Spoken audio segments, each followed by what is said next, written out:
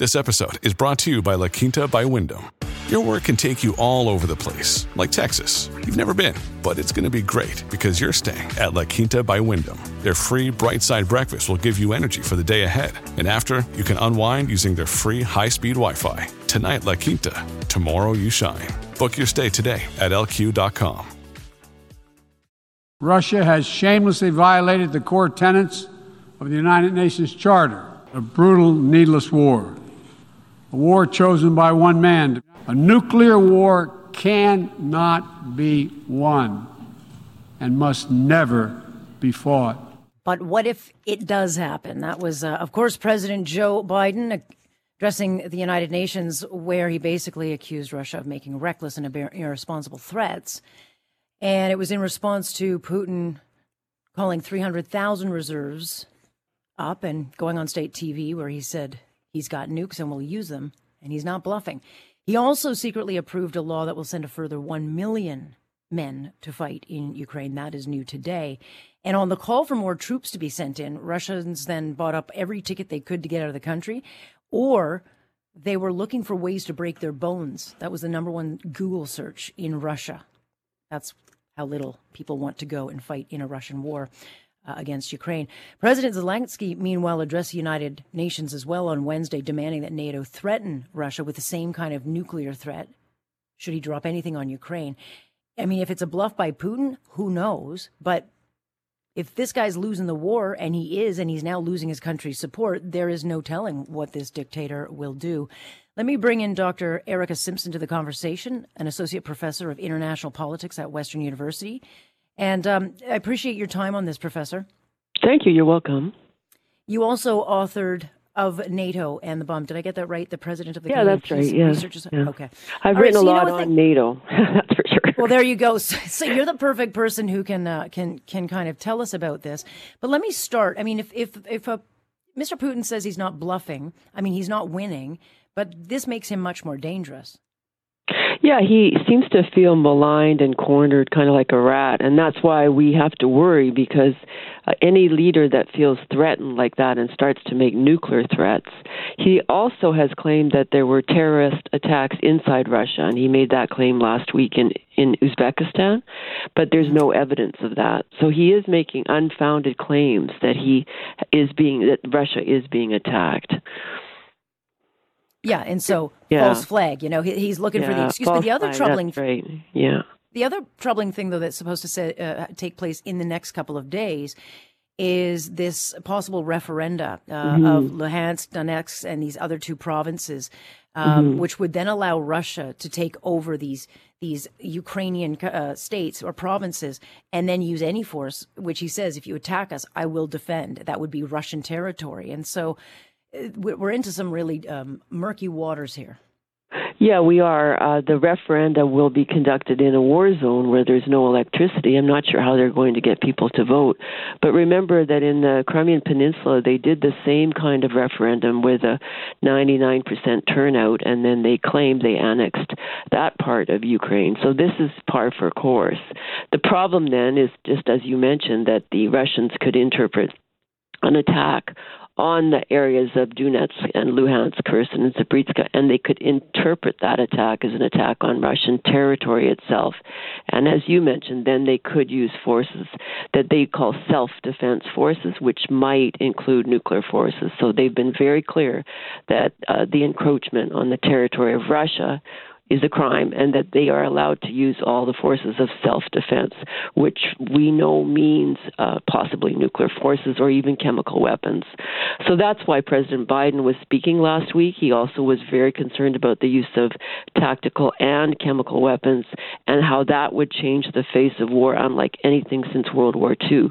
So President Biden spoke at the UN General Assembly yesterday, and he's arguing that this attack by Russia on a sovereign country, a member of the United Nations, undermines world security, which it does. The problem there then is NATO ready? I mean, yes, Ukraine has fought the most admirable fight. NATO has pulled together and very united, but we have to have a plan. And I think a lot of people are wondering, well, what if this does happen? Like, what happens then?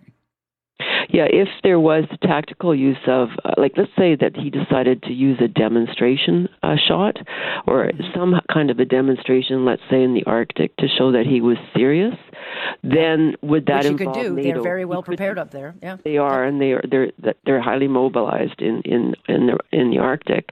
Everyone is making threats right now. You mentioned President Zelensky is making threats. President Zelensky has called for Russia to lose its permanent seat at the UN and the UN Permanent Security Council, so that's serious.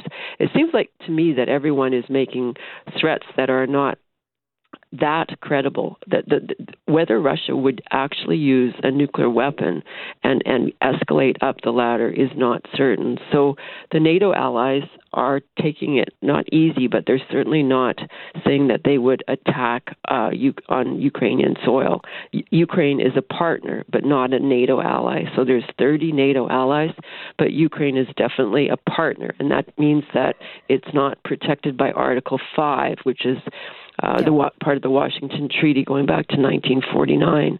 And that's the idea that an attack against one of us is an attack against us all. And that does not protect Ukraine, as you know, because Ukraine is not being protected except for with billions and billions of dollars of weapons.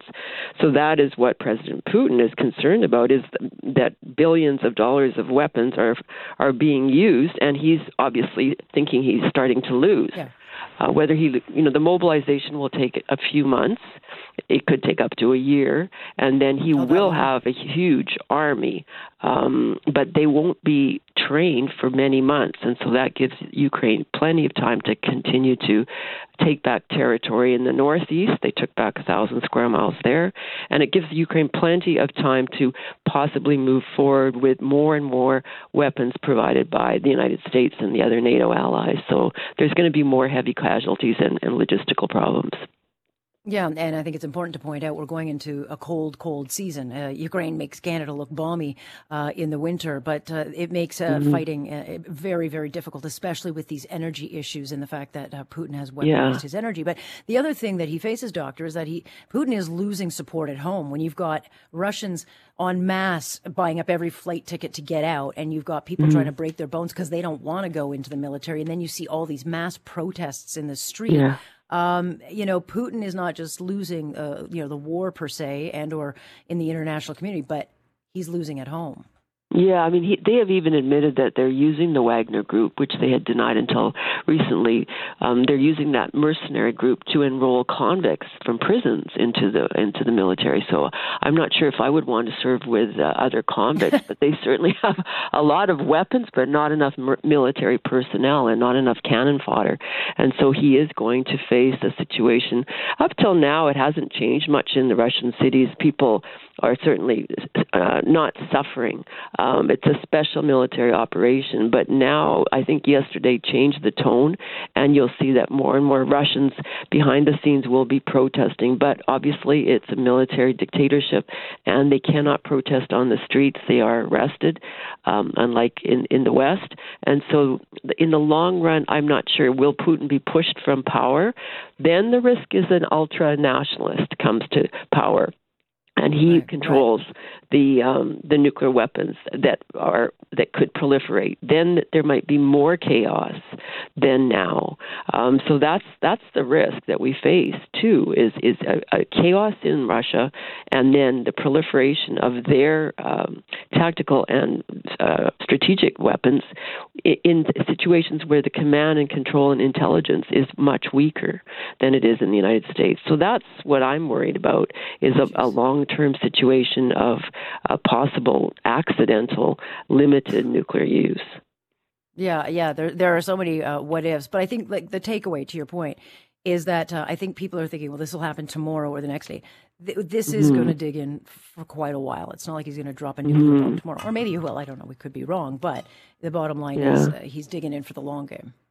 I think it's unlikely that he would use nuclear weapons, but then unlikely events happen all the time in the world. And so we can say that it's a 1% or a 10% chance, we don't know, but it's that tiny chance that is concerning, and that means we really need to take action in Canada at the UN and also at NATO and ask for negotiations and ask for more discussions. I'm a firm believer in trying to talk to your adversary, talk to your enemy, and try to negotiate. So that's what the French are doing, Macron and the Turks are doing, but Canada could do something as well. Yeah, I'm not sure any of those discussions would change the tone and or the end game, but nonetheless, a very volatile time in the world outside. So I appreciate. I'm hoping at the funeral of Queen Elizabeth that there were discussions among world leaders behind the scenes. That's often what happens when Gorbachev died. There's always discussions when people of great impact die, and so when Henry Kissinger dies, he's 99. I'm sure that there will be discussions, and so that's where a lot of work gets done, not at the official NATO summit meetings and at the UN, but behind the scenes. That's where world leaders can maybe try to figure out what to do. I'm hoping. Well, we had a lot of. I am hoping too. I mean, there were a lot of elder statesmen. Certainly, all our former prime ministers were there. Hopefully, they were meeting behind the scenes. I'm not sure if that happened, but I guess time will tell. Appreciate your time, Doctor. You're welcome. Thank you very much. Have a good day. You as well. That's Dr. Erica Simpson, who joins us from Western University, also author of the book NATO and the Bomb. So it is something to watch. There's a lot of geopolitical issues that you think, well, that's happening over there, but they are very much impacting us here. They all play into all of our daily lives. And so I don't want to ignore those because they're very, very consequential.